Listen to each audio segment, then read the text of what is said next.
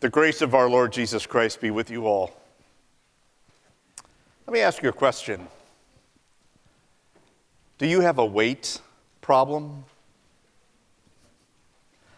Now, when you look at the scale, you might be thinking I'm talking about this kind of weight, but I'm not. I'm not getting that personal with you. I'm talking about this kind of weight. You know, where you're anxiously looking at the clock or maybe the calendar, waiting for something to take place. Now, if you think about it, there's a lot of times when we have to wait in life, like waiting at the DMV, or waiting in the store or at the fast food place, and somebody in the front of the line can't quite make up their mind what they want, and so it just delays everything. Or maybe it's waiting in traffic or waiting at the doctor's office, whatever it might be. We have to do a lot of waiting. Now, what do you do when you wait? Well, for some people, they take out the phone and just start doing email or texting or whatever it might be. Some people might find something else to keep themselves busy, like playing a game or maybe looking at those magazines in the grocery store to find out who was the latest one to give birth to an alien. Or if it's a really long wait, maybe you just bring a chair and you decide you're going to sit and wait for a long time. So we have ways to maybe kind of distract us while we're going through that waiting process. But sometimes waiting can also be kind of frustrating, and you get angry and upset and want to take some action, or maybe just quit and walk away from the whole thing. Waiting. We do a lot of waiting. Last month, we spent the whole month looking at those important foundations of our faith, which give us the certainty of our salvation. Well, just like the weather now has changed and we're in a new season, we're in a new season of the church year also. And I'm not talking about Christmas, although if you go to the stores, of course, you see Christmas things.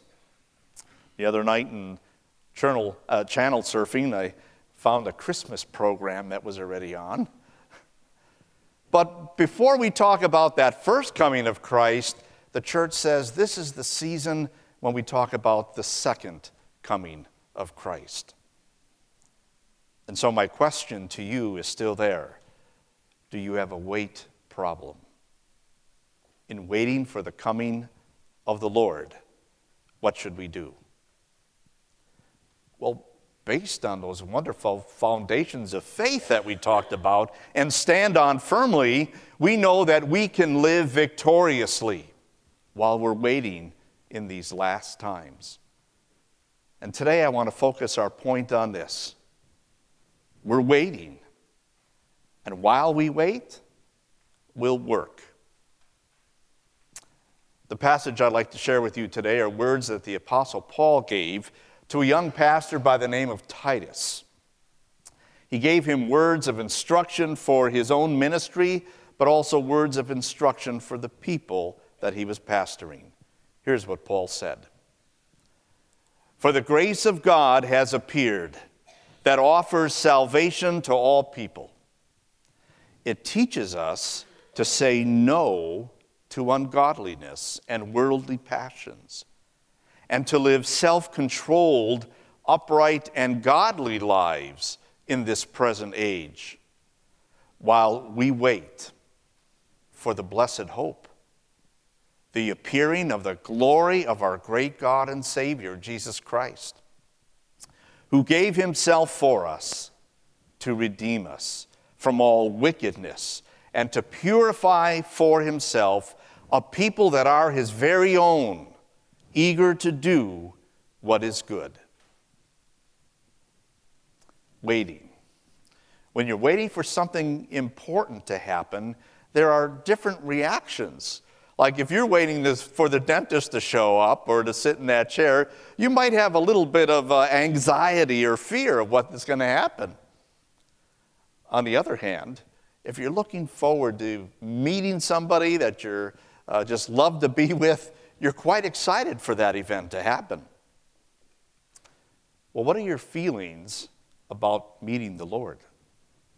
What are your What's your view of the Lord's return? Knowing that the Scripture has pictured it as a time of destruction and devastation of this whole world, maybe there's a little bit of fear. On the other hand, knowing that it's the Lord who's coming back to welcome you into paradise, maybe there's that sense of anxiousness. But yet, as we think of the Lord coming back, and maybe he's going to come back and just take us away through death, maybe we're thinking, you know what, I'm not ready to go yet. I want to stay a little bit longer. You know, there's some things I want to do, places I want to go. There's people I want to be with a little bit longer yet. I'm not ready to go. It's interesting that the Apostle Paul, who wrote our words for today, in writing another letter to the Philippian Christians, while he was in prison and expecting that he might die, wrote this: "Our citizenship is in heaven, and we eagerly await a Savior from there, the Lord Jesus Christ." You know, they say attitude is everything. He said we're eagerly awaiting that Savior because that's where we belong. That's where our citizenship is. And that's why in our text, in his letter to Titus, he said, this is our blessed hope. Well, what is it that's so special about that we should wait so eagerly? Well, the Apostle Paul tells us there are three things that we should look forward to as we're waiting for the Lord. The first is his glorious return. Now, I know that there have been books written about this and movies produced about it, but I think really you just need to go back to the words of Scripture themselves as they reveal it to us. Jesus told us what his return will be like. He said, "At that time, people will see the Son of Man coming in clouds with great power and glory." Now, the last couple of days, we've had some dark clouds hanging around here, but it brought us what we wanted, some rain. But I wouldn't say that those clouds were all that glorious. If you have ever flown on a plane and gone up above the clouds and see them all stretched out over the horizon, now that is glorious. And then the sun is shining down on them. Wow. That's what Jesus was picturing his return to be like. Glorious like that, but he would come with all power and glory. In another place, Jesus said, when the Son of Man comes in his glory, and all the angels with him, he will sit on his glorious throne. Imagine what that might look like. With ranks upon ranks of myriad of angels. Wow. And there he is on his throne, demonstrating his authority and his love. What a thrilling experience that will be for us to see that. Now that's what Scripture tells us his return will be for us to see. And when you think of that, then with Paul you'd say, yes, I'm eagerly waiting for that to happen. I want to see that. I want to be there.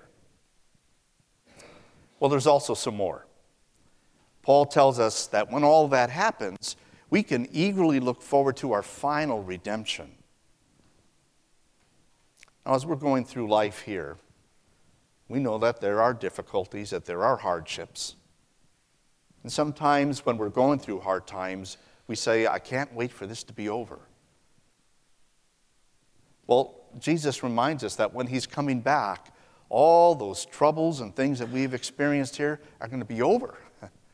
Because our final redemption is about him taking us out of this world of suffering and troubles to give us eternal life. Paul pictured it this way. He said, listen, I tell you a mystery. Now in the Bible, the word mystery means simply, you can't figure it out, but God has told you all about it. He said, we will not all sleep, but we will all be changed in a flash, in the twinkling of an eye, at the last trumpet.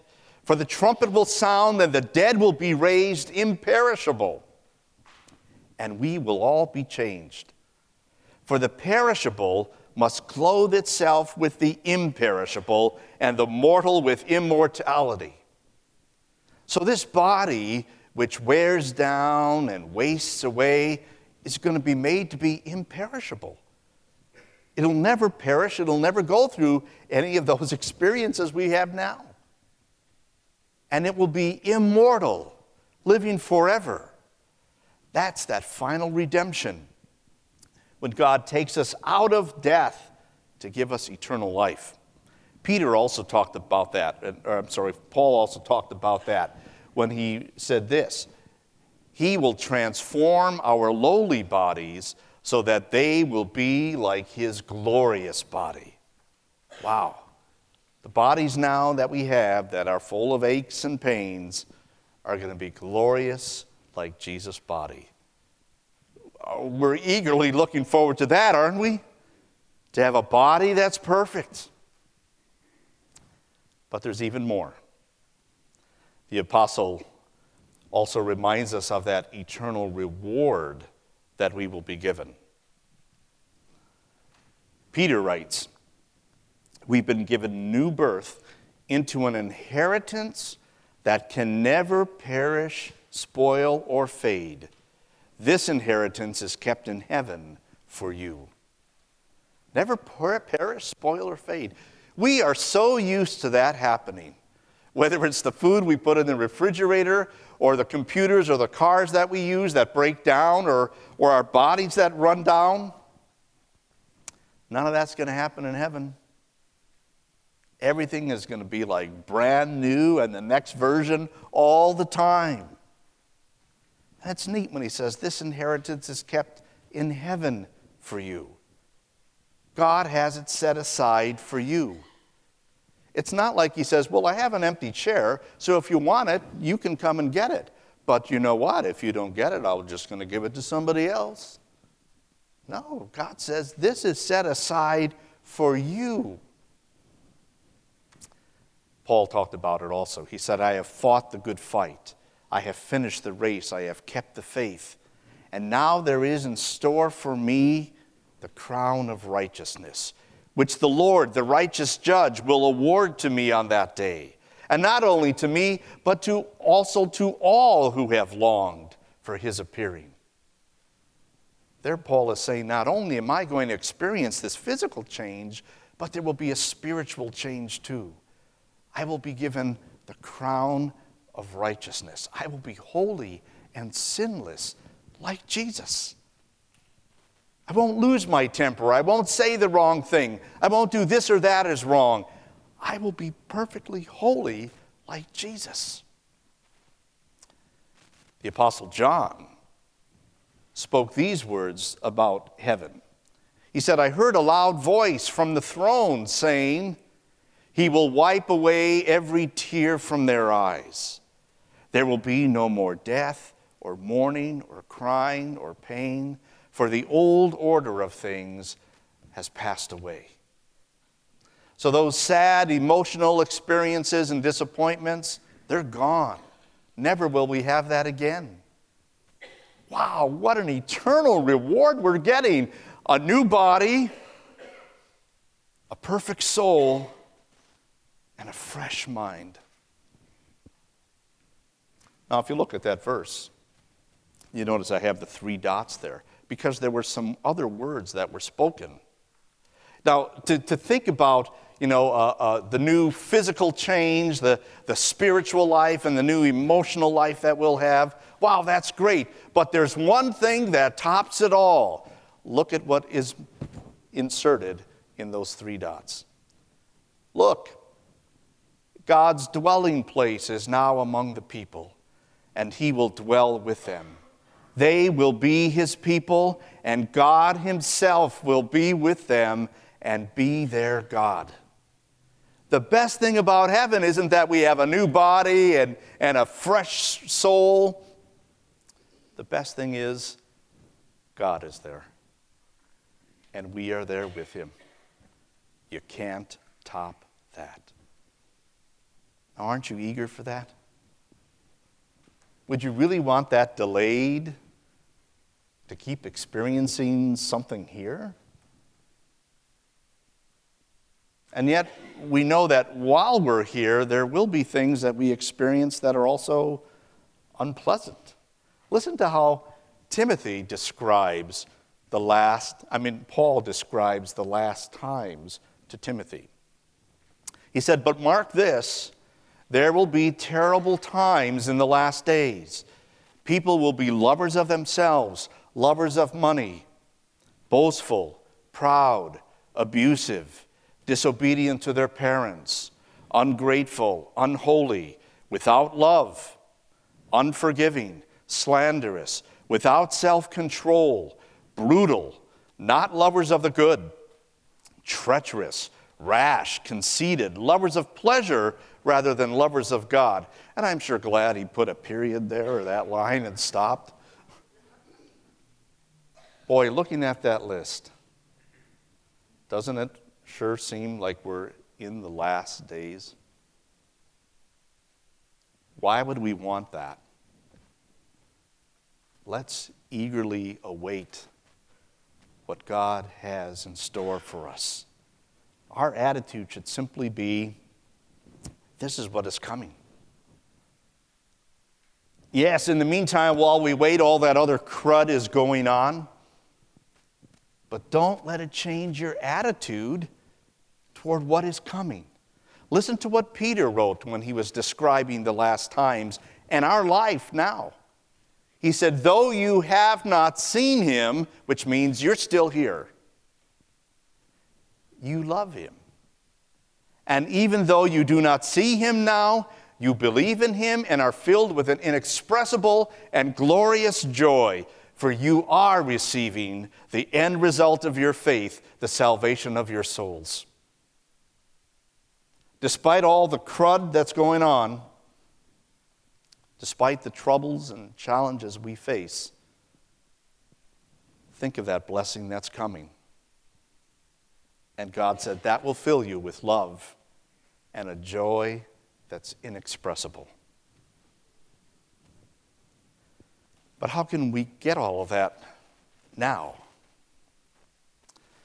Well, Paul reminds us that while we're waiting for the Lord, let's also remember to wait on the Lord.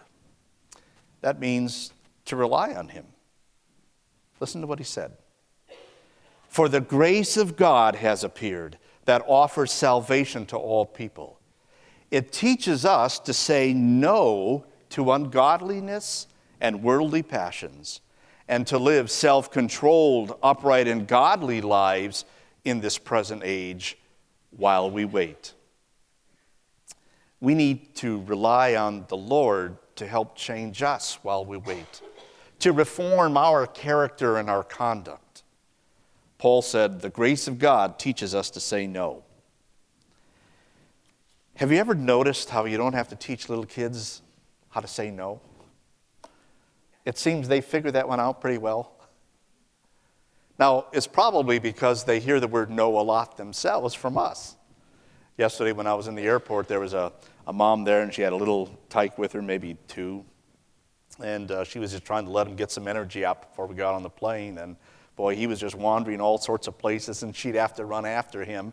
And she'd have to say, "No, no." And then she'd pick him up and start dragging him back. And he'd go, "No, no." He wanted to do his own thing. Well, that's what's inside here.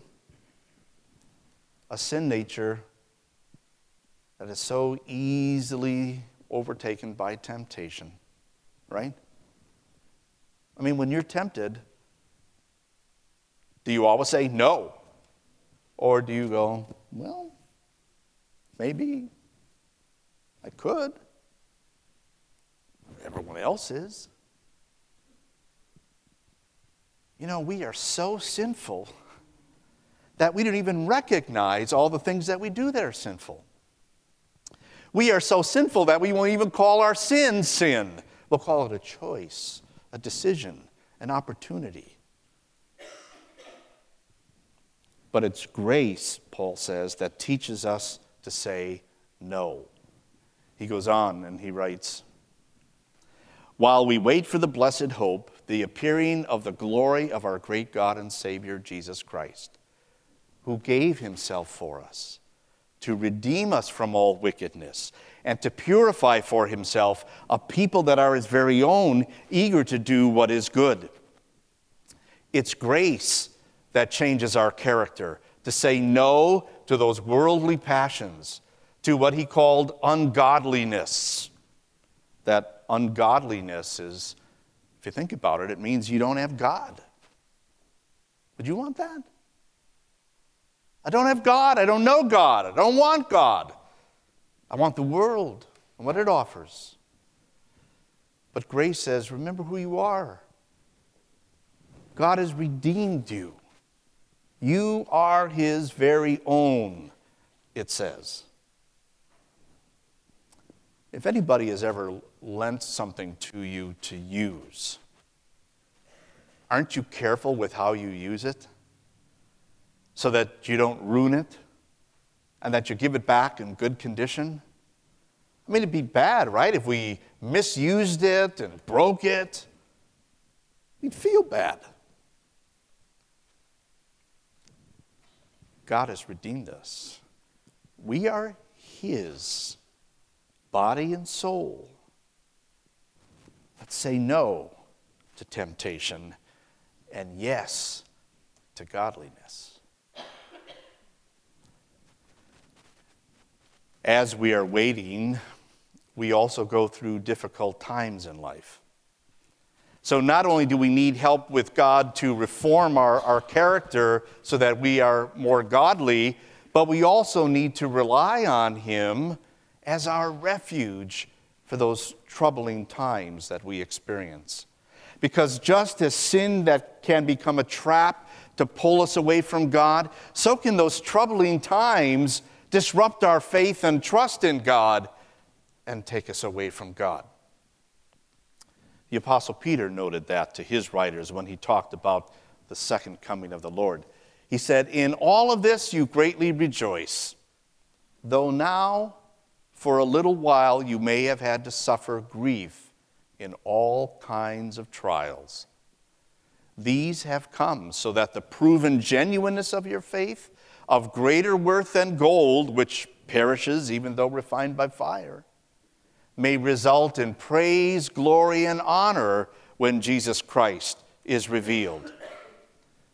He's telling us that now we will go through some various trials of different kinds, health, finances, relationships, whatever it is. But God also says that during that time, he's going to be there as our refuge. He will be there to refine our faith. And so we rely on him during those times of difficulty.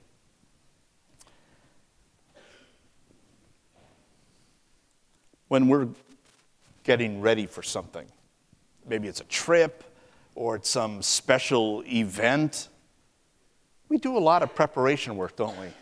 I mean, we're thinking about it, we're planning ahead, we're thinking about what we have to take, where we're going to go, and even when we get someplace, we have to make sure that everything's already planned out, that I have a hotel, that I have a car, where I'm going to go and do things.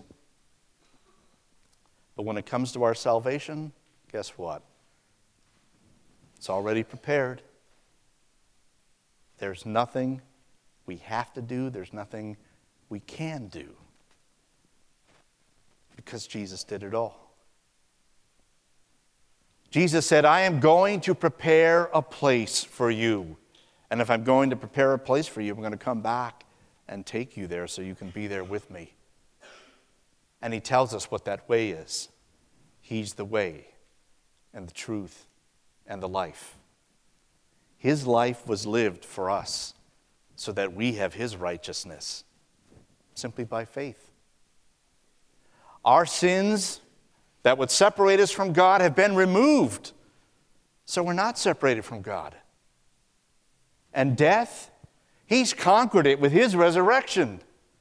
It now means eternal life. So we simply need faith in Jesus. Remember that story Jesus told about the wedding that was going to happen?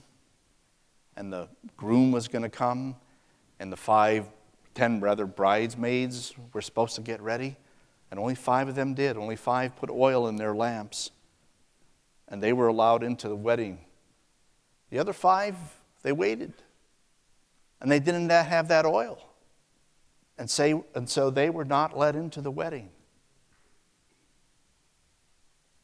While our salvation has all been prepared for us and the invitations have been given, we need that faith.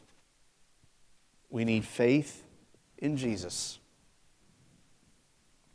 And as we're living our life now, let's show that we're ready with a character that's reformed to fall in line with God's will. And as we go through the struggles and the challenges of life, let's simply rely on Him. So while we wait for the Lord, let's also wait on the Lord. And then one more thing. While we're waiting, let's also work for the Lord. It's interesting to note the number of times that Paul, in talking about the return of Christ, uses the word we and our. He's reminding us that we're all in this together. It's not just about me. It's about we. It's about us. And so he urges us to encourage one another in our faith. At the end of the chapter in his letter, 1 Thessalonians, where he was talking about the return of Christ. And that might, by the way, might be a good chapter for you to read today or tomorrow. 1 Thessalonians chapter 5. At the end of all of that, he gives this encouragement. Therefore, encourage one another and build each other up, just as in fact you are doing. That's what we're supposed to be doing right now. Gathering together to encourage one another in our faith. We just heard about that in the letter that was written to the Hebrew Christians, where he talked about how some of them were giving up meeting together. That was their habit. But he said, don't do that. Rather, get together and encourage one another, and all the more as you see the day approaching. Yes, we might be living in the last times. Boy, you look at that description that Paul gave, and you look at what's going on in our world, it certainly feels like these are the last times. But I don't know that for sure. It could still go on another 1,000 years. But I do know this. The day of the Lord is always getting closer, never farther away. So let's encourage one another in our faith, as we're doing here. When you hear the crud that's going on in the world, or the challenges that happen in your own life, then go to church. Because that's where God is going to strengthen your faith. He also has more for us to do too.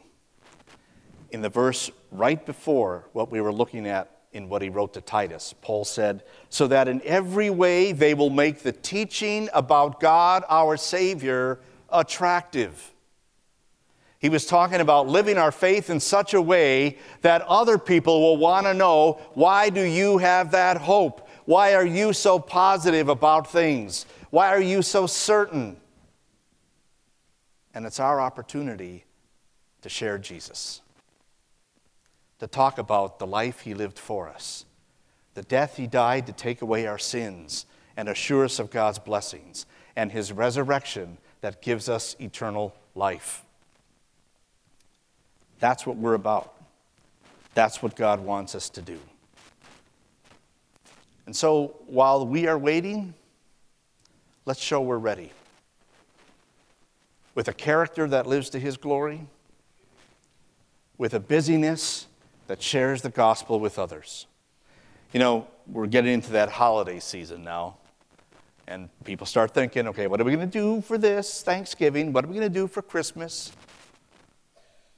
Well, as people ask you and as you start going about your planning, make sure Jesus is evident in what you do. It's thanksgiving, not just being thankful. Come and give thanks. Christmas is about Christ. Come and worship him. We have so many great opportunities. This is like the busiest time of the year for the church. with stuff going on, all the special services and concerts, Christmas for kids, the live nativity, our Christmas Eve and Christmas Day services. Lots of opportunity to simply invite somebody to come. Lots of opportunity for you to say, I have some time to give. What can I do? That's what we do while we're waiting. We work for the Lord. Amen.